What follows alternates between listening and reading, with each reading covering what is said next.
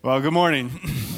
Yeah, we all know what it's like to experience those, and sometimes you can't help them, but we really are blessed with Ben Salzman leading our tech team and very appreciative of those who serve alongside him. But he really could use some more folks, so if you'd be willing to say, I want to participate, not just appreciate the reality of all the technology that happens, then let Ben know, and that would be a great benefit to us. You know, it was about 5 years ago that as elders, we believed that as stewards of the Lord, it was best not to invest some $17 million in building a big box for us all to get in together. And when I remember sharing that with you, y'all applauded that we weren't going to spend that sort of money, but it does make us technology dependent to have a North Auditorium, a South Auditorium, and for that work together. And so as you have opportunity and appreciation, we would love if you would prayerfully consider how you might serve in that capacity or to serve as part of our worship team if God has given you musical abilities, not to be the point, but to be, did you catch it? Pointers. Isn't that a great reminder that that's what they're up here, not being the point, but pointing to our Savior. So if you could serve in that way, that'd be awesome. Would you take a copy of the scriptures out if you have one with you this morning, whether it's digital or hard copy?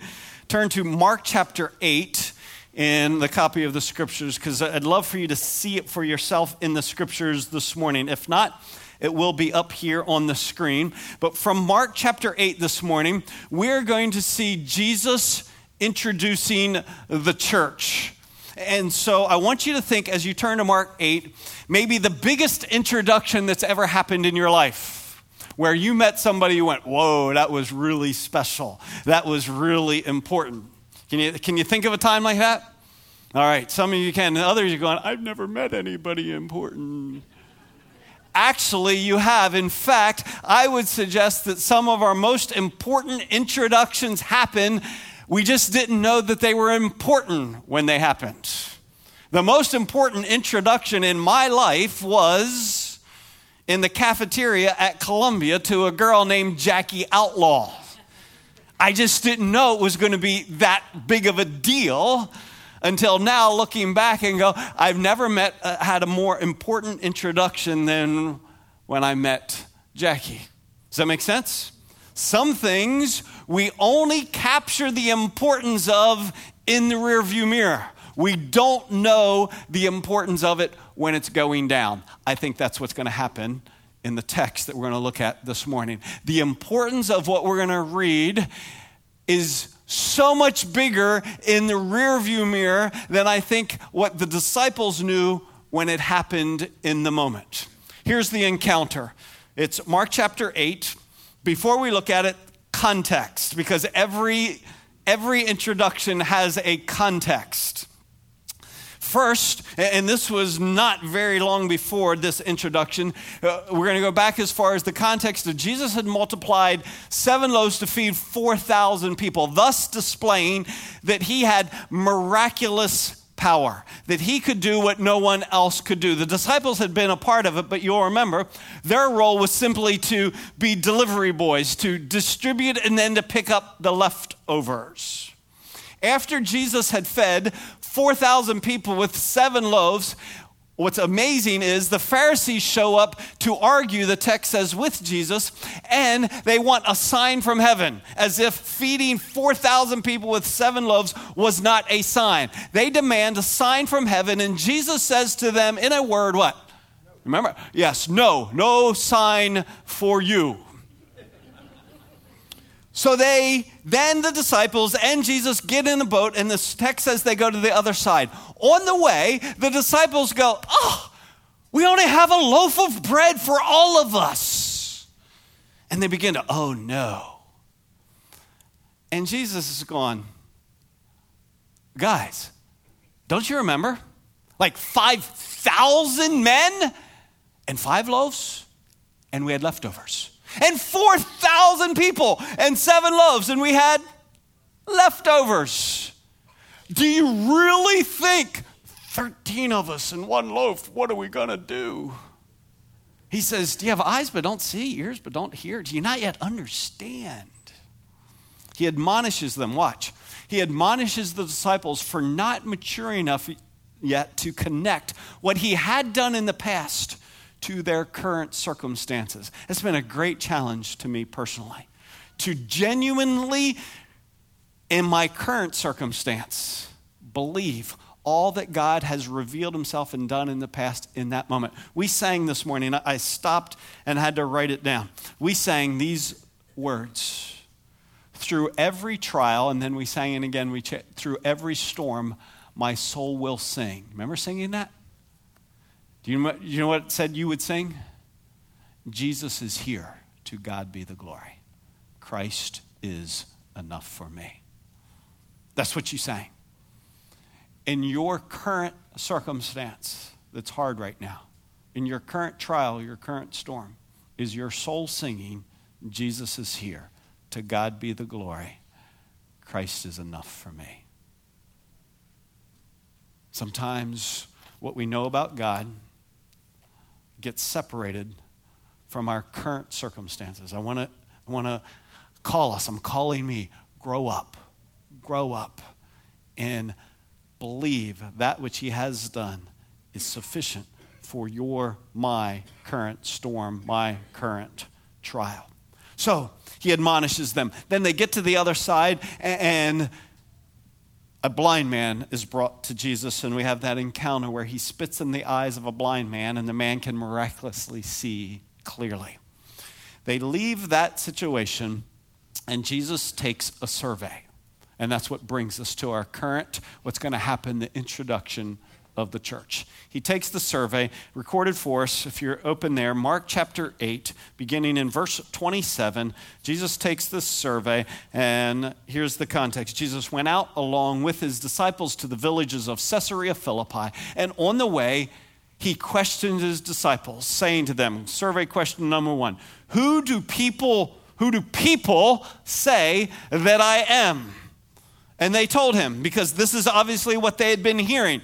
People are saying John the Baptist, other people are saying Elijah, and then some others are saying one of the prophets. So when it comes to, at this moment in the life of Jesus, the word on the street regarding his identity is either he's John the Baptist, others are going, no, I think he's Elijah, others are saying he's one of the prophets. Now, as you write those down, I wonder, is there a common thread that ties those three together? Well, John the Baptist, dead or alive? Dead. Elijah at this time is dead. Well, the prophets, Jeremiah is named in the Matthew account, dead, right? So they all think Jesus is a dead guy. Obviously not still dead, but all of them representing those who were announcing or who were leading the way, what we often call forerunners. The word on the street is that Jesus is the forerunner to the Messiah. They're just not sure which one. Maybe John the Baptist, maybe Elijah, maybe Jeremiah, maybe one of the prophets. He's the forerunner. They don't think he's the Messiah. Question number 2 on the survey. Who do you say that I am? Peter answered and said to him, you are the Christ. See, that's not the word on the street. He doesn't pick one of the ones, Elijah, John the Baptist, Jeremiah, or one of the prophets. He says, you're not the forerunner, you are the Messiah. You're the Christ of God. And Jesus warned them to tell no one about him. In other words, I'm not prepared for you to be proclaiming that yet. Now, have you ever wondered, how did Peter get it when everybody else on the street was going down a different path? How did Peter get it? Was he smarter than the rest? Well, maybe he was, right? He could have been. More experience? Did he have private conversations with Jesus that aren't recorded that he knew something the rest? How did How did Peter know this? Well, we don't have to wonder. Take your Bible, turn from Mark to the parallel passage in Matthew. Matthew chapter 16 is Matthew's account of this encounter, of this survey, and it's very, very similar. It just gives us a little bit extra information. Matthew chapter 16, the encounter starts in verse 13, and it's very similar. Going to Caesarea Philippi, who do the people say Son of Man is? Same answer, John the Baptist, Elijah, still others, Jeremiah, one of the prophets. Verse 15, second question, who do you say that I am? Verse 16, Simon Peter said, you're the Christ. And he adds, Matthew, the Son of the living God.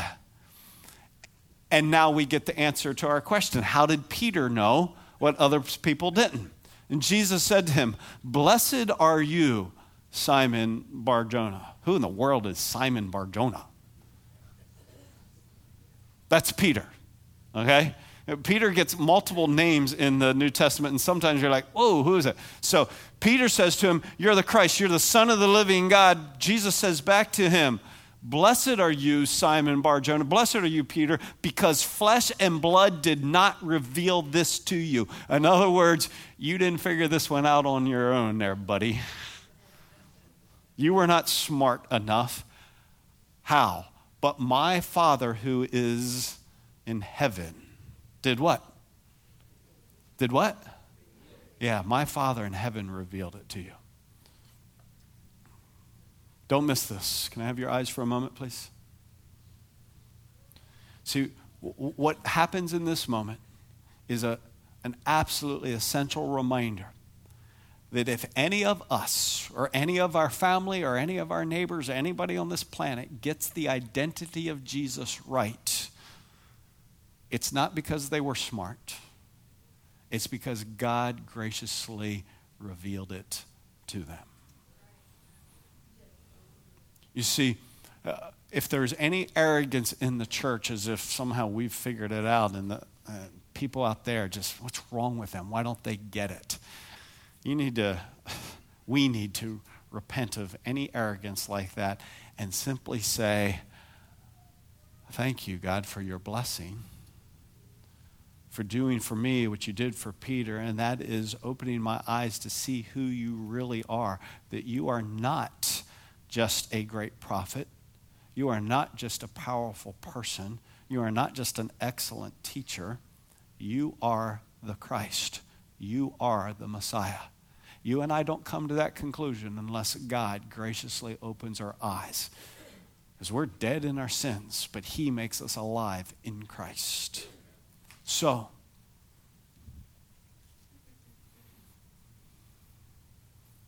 Peter is not like, yep, got that one right. If he was, Jesus just knocks the slats right out and goes, no. That's the grace of God revealed to you. So the truth revealed to Peter. Revealed, so important. The truth revealed to Peter was the correct identity of Jesus. You're the Christ. You're the Son of the living God. You are the Messiah. You are the Savior of Israel. Now, as we'll see this unfold, he got the identity right. He still did not understand how it would happen. He thought Messiah meant conquering king. He had no idea that it meant suffering servant. We in the rearview mirror can look back and go, the Messiah came to be the sacrificial lamb, the suffering servant. He thinks how it's going to go down is conquering king. He's going to conquer Rome.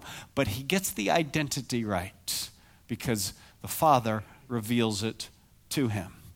And then the text continues in this encounter. I'm going to stay here in Matthew 16. I also say to you that you are Peter. Isn't that kind of a funny statement? Because I'm sure Peter's like, I know who I am, and I'm not taking a survey. Who do people say that? Hey, I say you're the Christ. I say you're the Messiah. I say to you, you're Peter. Sweet, thanks. I also say to you that you are Peter, and upon this rock I'll build my church.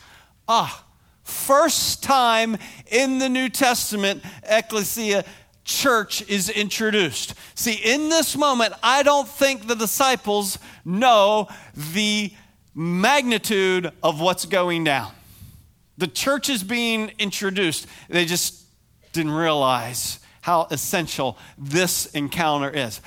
I'll build my church, and the gates of Hades will not overpower it, and I will give you the keys of the kingdom of heaven.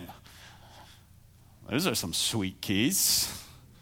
And whatever you bind on earth shall have been bound in heaven, and whatever you loose on earth shall have been loosed in heaven. So Jesus introduces the church in light of Peter's answer, you're the Christ. And in this introduction, he explains what the rock is upon which the church is to be built. He explains how the church is going to be built, and he explains who gets the keys. So this is a big moment. In fact, so big that I'm sure they didn't recognize it. I'm certain they didn't know it in the moment. But all of church history is divided on the interpretation of this moment, of this encounter. Because when he introduces the rock upon which it is built, there are some dramatically different conclusions. When he says, I also say to you that you are Peter, and upon this rock I will build my church. Church history is divided on this rock. There's no way they could have known that in 2018 we would look back on church history and go, how you decide on this rock makes all the difference in the world. And so I'm going to as simply and clearly as I can explain what I think and what we at the chapel here believe Jesus was saying when he said, and upon this rock I'll build my church. Because what you conclude makes all the difference in the world. Some would say, I will say to you that you are Peter, and upon this rock, upon Peter, I will build my church. So some say Peter is the rock upon which the church is built. What I find ironic about that is simply this. It seems, and I'll show you here in a moment, it seems to me that Jesus goes out of his way so that you don't reach this conclusion. Here's what I mean. He says, if you see it in the contrast of the Greek, you are, who do you say that I am? You're the Christ. Blessed are you, Simon Peter. God revealed that to you. You are Petros. You are small rock.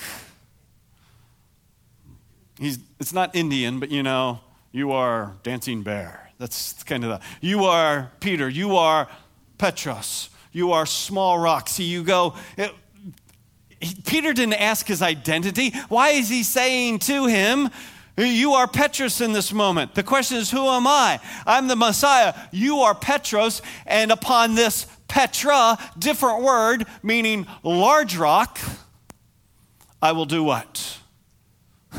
I will build my church. You are small rock, and upon large rock, I will build my church. Do you see what I mean? It would seem that Jesus goes out of his way to make sure that there would not be the conclusion that the church was going to be built upon Peter. And yet, and if you've been around the chapel, I am not prone to throw grenades at things. I'd much rather say, let's just build up with the scripture.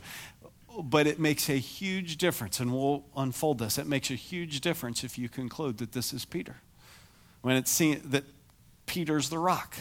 When it seems that Jesus says, no, I'm going to build the church on a large rock, not a small rock, Peter. So some say, no, well, it's not just Peter. Yeah, it's small rock, large rock. It's the apostles.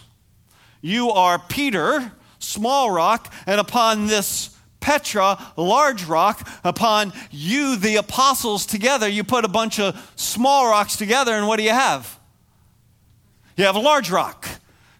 You are Petra, small rock, and upon this large rock, I'm going to build my church. And there seems to be merit to this when you go to Ephesians chapter 2, where it says, so then, you are no longer strangers and aliens, but you are fellow citizens with the saints and are of God's household. In other words, you are the church, right?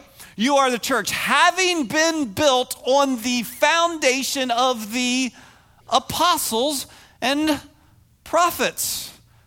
So the foundation upon which the church is built, it seems like, is the apostles. Large rock together.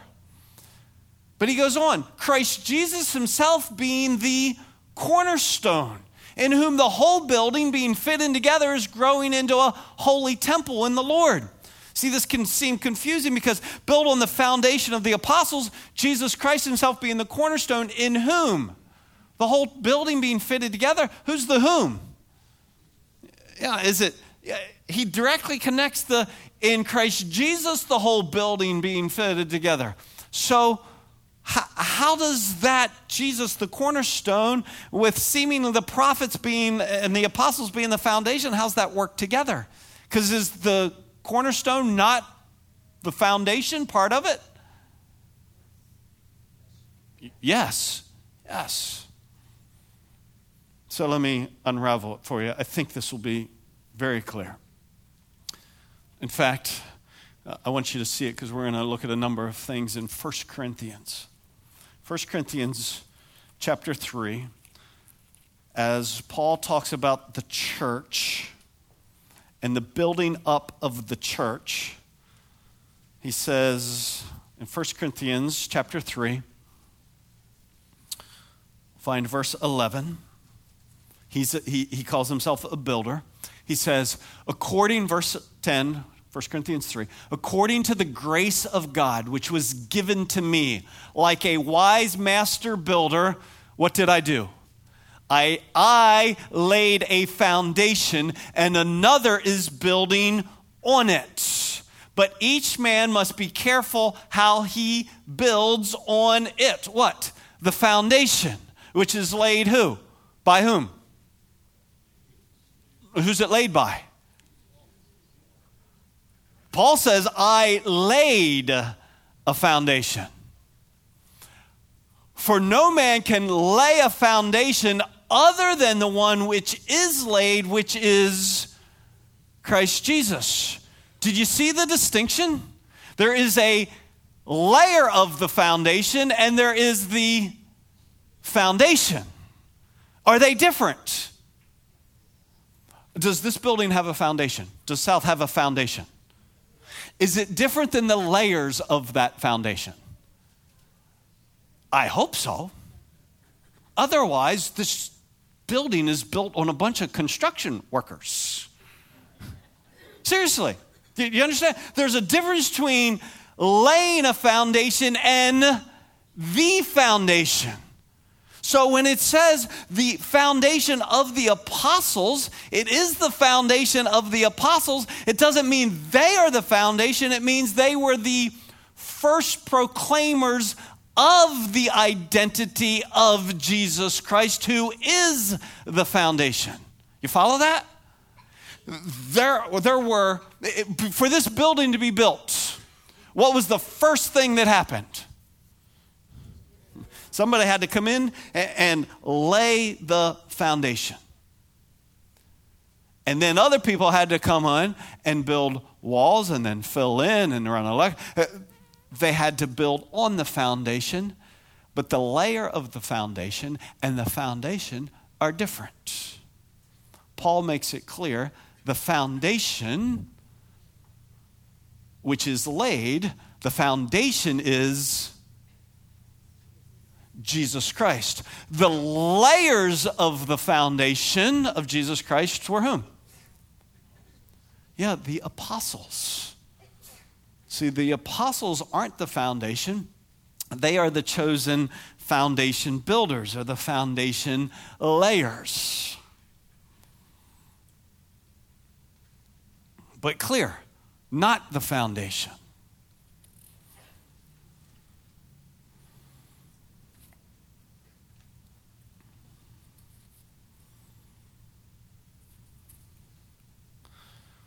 So,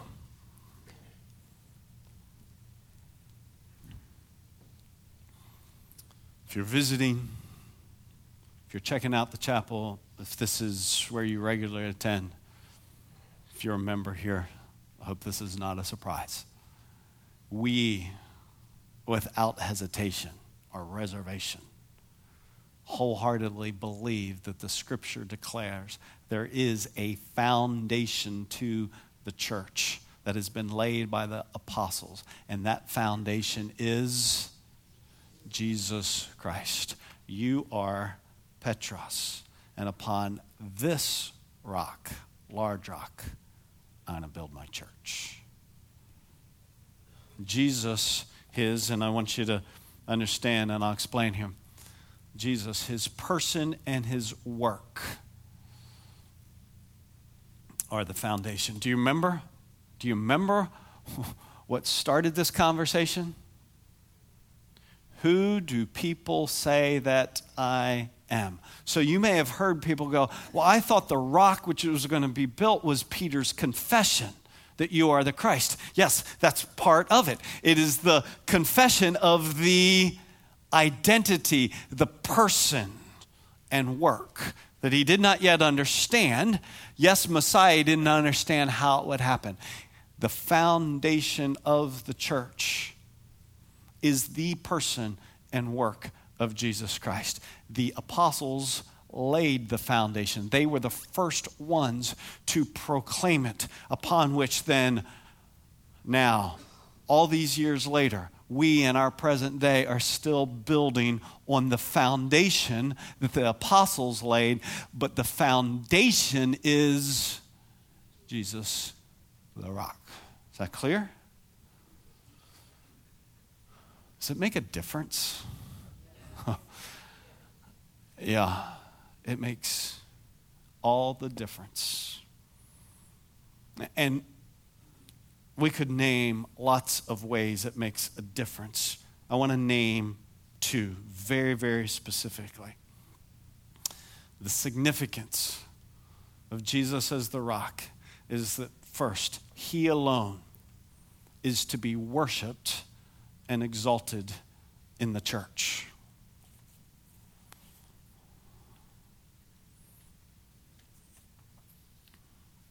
He alone is to be worshiped. You see, do you think the apostles ever had to face the reality that some people wanted to exalt them? Why? Because, man, when you're even as you lay the foundation, it's easy. Even as we talked about, I watched some of you go, oh man, I never really thought there is a huge difference in reality between laying it and being it. But the church is always prone to lift up builders, to exalt the people that God uses. So here's why I wanted you to look at 1 Corinthians. Because the opening 4 chapters in 1 Corinthians are all dealing with this problem of what happens in the church when builders get lifted up as if they are the foundation. Go back maybe one page or two, depending on how your Bible is, to chapter 1 of 1 Corinthians 1, and look at verse 11. For I have been informed concerning you, this is written by the Apostle Paul, I've been informed concerning you, my brethren, by Chloe's people. It's like he has some inside information and he identifies his source. That there are quarrels among you. Now, I mean this, that each one of you is saying, I'm of Paul, and I'm of Apollos, I'm of Cephas. You see what's happening? According to the text, it's like we're all gathered, and who are you of? Well, first, who are you? Okay, no, who in the text? Who are you? I'm of Paul. Who are you? Yeah, so no, I'm of Apollos. Nobody quarrels when you say it like that. I'm of... No, the text. I'm of Paul. I'm of Apollos. Who are you? Cephas. Who in the world's Cephas? Another name, it's Peter. Simon Bar-Jonah, Peter, Cephas. Man, wow. I'm of Paul. No, I'm of Apollos. I'm of Cephas. What are they doing? Yeah, they're divided because they are elevating and exalting the builder. And so Paul goes, has Christ been divided? Yes or no? No, you are. Christ is not. Paul was not crucified for you, was he? Yes or no? No. Or were you baptized in the name of Paul? No. Then why, if it was not Paul who was crucified for you, it's not Paul in whose name you were baptized, why are you lifting me up? Why are some of you lifting up Apollos? Why are some of you lifting up Peter? He goes on, because his whole agenda here, see, you got to see this. The whole agenda of Paul is making sure that foundation builders are not exalted over the foundation. He says in chapter 3, verse 5, what then is Apollos and what is Paul? And the answer, servants. We're just servants. We're not the stuff. We're just the delivery boys. We're the servants through whom you believed. But it was the Lord gave opportunity to each one. I planted, Apollos watered, but who was causing the growth? God was the one doing the work. So then, neither the one who plants nor the one who waters is anything. But God who causes the growth is, well, what's he inferring? Is everything. Are you capturing what he's saying? You see, from the beginning of the church, there was a temptation to take the people whom God used in very unique and powerful ways and lift them up and make them more important than Jesus. And Paul says, stop it. Don't do that. What am I? I'm just a servant. Just a builder. Each one will receive his own reward according to his own labor. For we are, notice the emphasis, we are God's fellow workers. You are God's field, not our field. You're God's field. You're not our building, you are God's building. You understand? Do you capture what he is fighting vehemently against? That Jesus alone is to be worshiped and exalted in the church. I can't emphasize it enough. That the apostles did not see themselves as the foundation. They saw themselves as the builders of the foundation.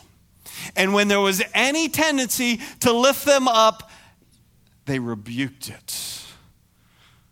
They did not want Christ to be overshadowed by servants. So have you ever been to St. Peter's Basilica in Rome? Really, by the kindness of this congregation, Jackie and I got to go because you gave us a gift after serving here for 25 years. And we went to that part of the world where Jesus and the gospel had first been, we wanted to see with our eyes. Because we had been to Israel, but we had not been to like Ephesus and Corinth and Miletus and places where Paul had gone. So we went to Rome and went into what would be considered the greatest church in the world and saw the saddest thing I've ever seen. Do my best to show you a picture of it. If you would, put it up on these screens here.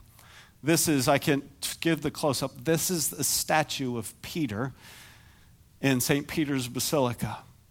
Can you see the difference between his right foot extended out and his left foot?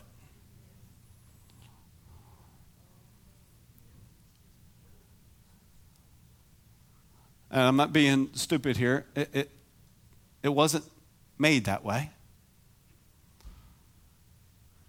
You know what happened to the definition of his toes and his foot? It has been rubbed and kissed away over the years. And I stood there and watched people wait in line to come up and to rub and kiss the foot of a statue of Peter. Now you tell me, does that square with what we read in the scriptures? Folks, you think Peter would want a statue of himself in a church that then would be kissed and adored to the point that stone was made smooth? You see, it makes a difference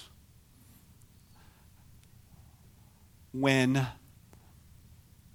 an individual gets elevated to a role reserved for the Savior, for the Messiah.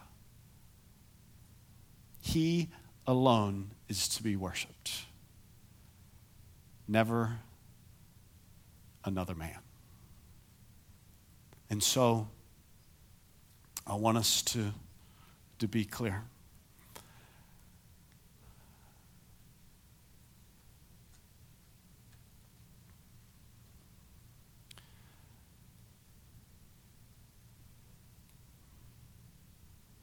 Nobody is equal, even close to equal to Jesus at Christian Family Chapel. We're just builders. We're just builders. Way down the line. We're like adding base molding.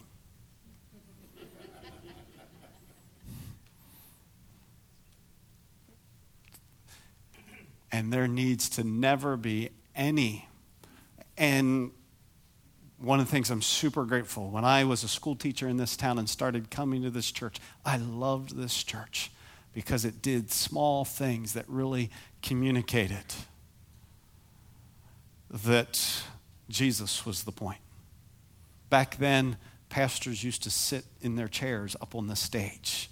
And we came to the chapel, and the pastor didn't sit on his throne up on the stage. He just sat down there with the rest. I was like, I like that. That's good. The pastor never has, hopefully never will, get a parking space. Seriously. It's silly. That's not a big deal, except it communicates. If you address me, Doug. Not really. Pastor Doug, I don't know who that is. Doug. We had a bookkeeper here a long time. He insisted in calling me Pastor Doug, and I said, I will call you Bookkeeper Steve until you stop it. and he got over it, finally. He was like, okay, I got it. Now, again,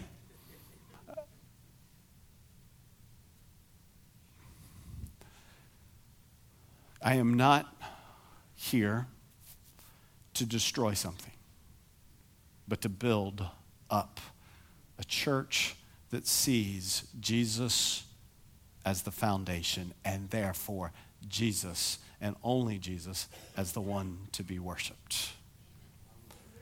And because of that, his word alone is infallible.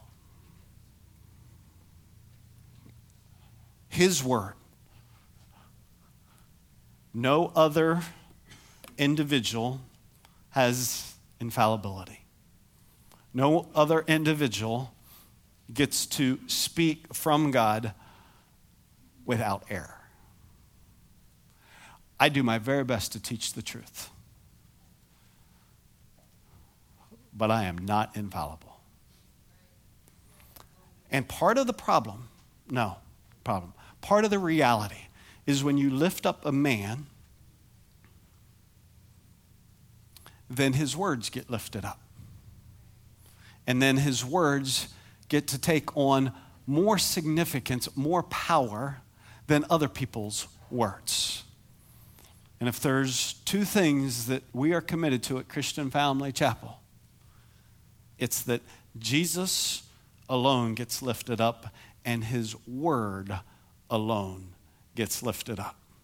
See, I'm committed to that we would be teachers of the word.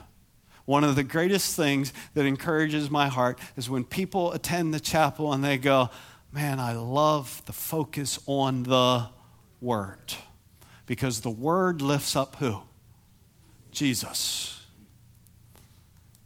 We should give our greatest attention. This book over every other book. This word over every other word. This speaks like nothing else speaks. On the radio, on your favorite blog, this speaks, this triumphs over all.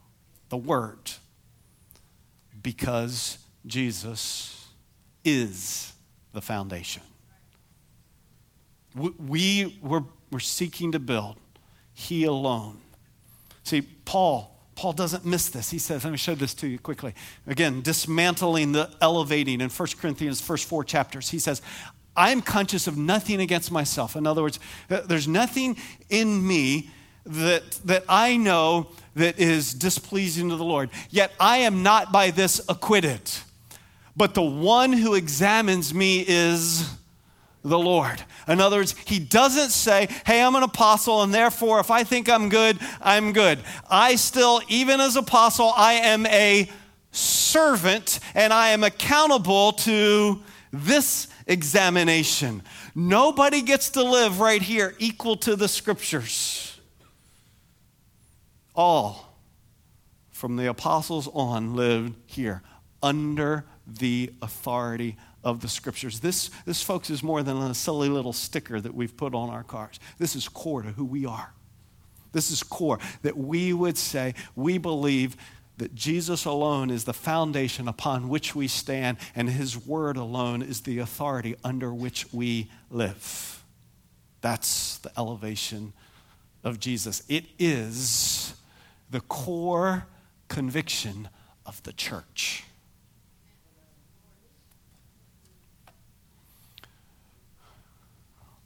Jesus had just said in Mark, neglecting the commandment of God, you hold to the tradition of men, and you do many things such as that. You see, what's happening in our present day is equal to that which was happening in Jesus' day. Judaism in Jesus' day had neglected the commandment of God, and the traditions of men were now ruling. What rabbis said took greater precedent over the commandment of God. And that's where part of the church is today, where other statements of men have come and taken precedent, and traditions have taken over the commandment. Very similar. And so I'm calling us back to the church. Jesus as the foundation, Jesus as the only infallible authority. 50 years from now, when people talk about Christian Family Chapel, part of what they'll say is this: Doug who? Seriously. Because I know. Because lots of you go, Barry who? And he was the guy that the Lord used to start this place.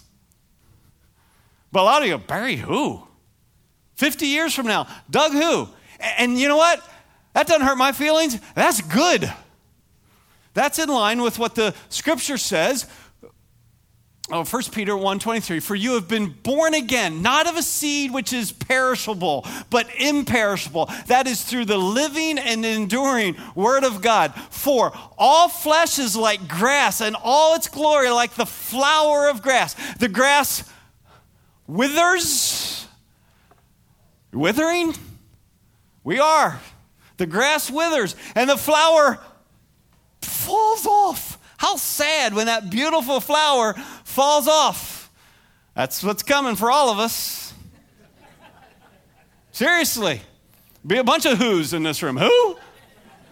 The flower falls off, but the word of the Lord 50 years from now, by God's grace, there'll be other names, other flowers, other grass, but the word of the Lord will endure forever.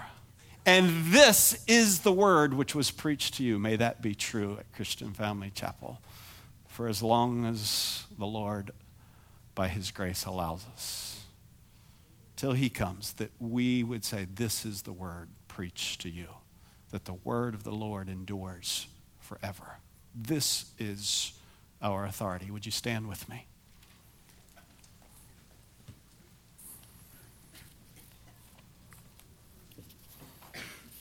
I want to invite you to make a declaration.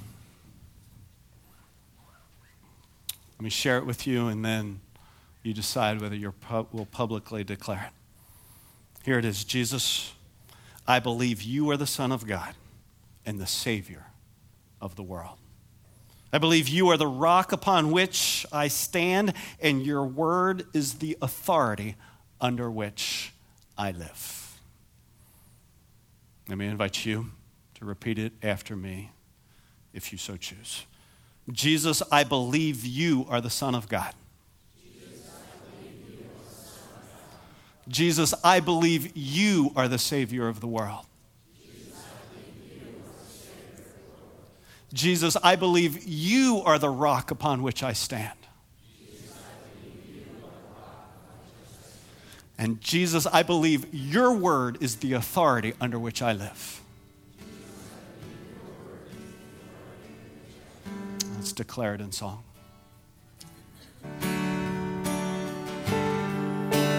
On Christ the solid rock I stand, all other ground is sinking sand, all other ground is sinking sand. On Christ the solid rock I stand, all other ground is sinking sand, all other ground is sinking sand. My hope is built on nothing less than Jesus' blood and righteousness. I dare not trust the sweetest frame, but wholly lean on Jesus' name. On Christ the solid rock I stand, all other ground is sinking sand, all other ground is sinking sand. Oh, the rock won't move and his word is strong. The rock won't move and his love can't be undone. The rock won't move and his word is strong. The rock won't move and his love can't be undone. The rock of our salvation, Jesus, Jesus, Jesus.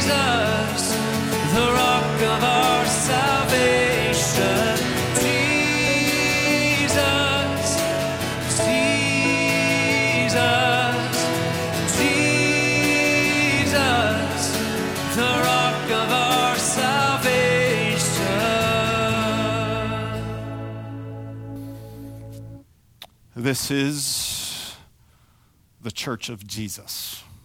He is our leader. He's our authority. He alone is to be worshiped. And he promises, I will build my church. That's what we're going to talk about next week. God bless.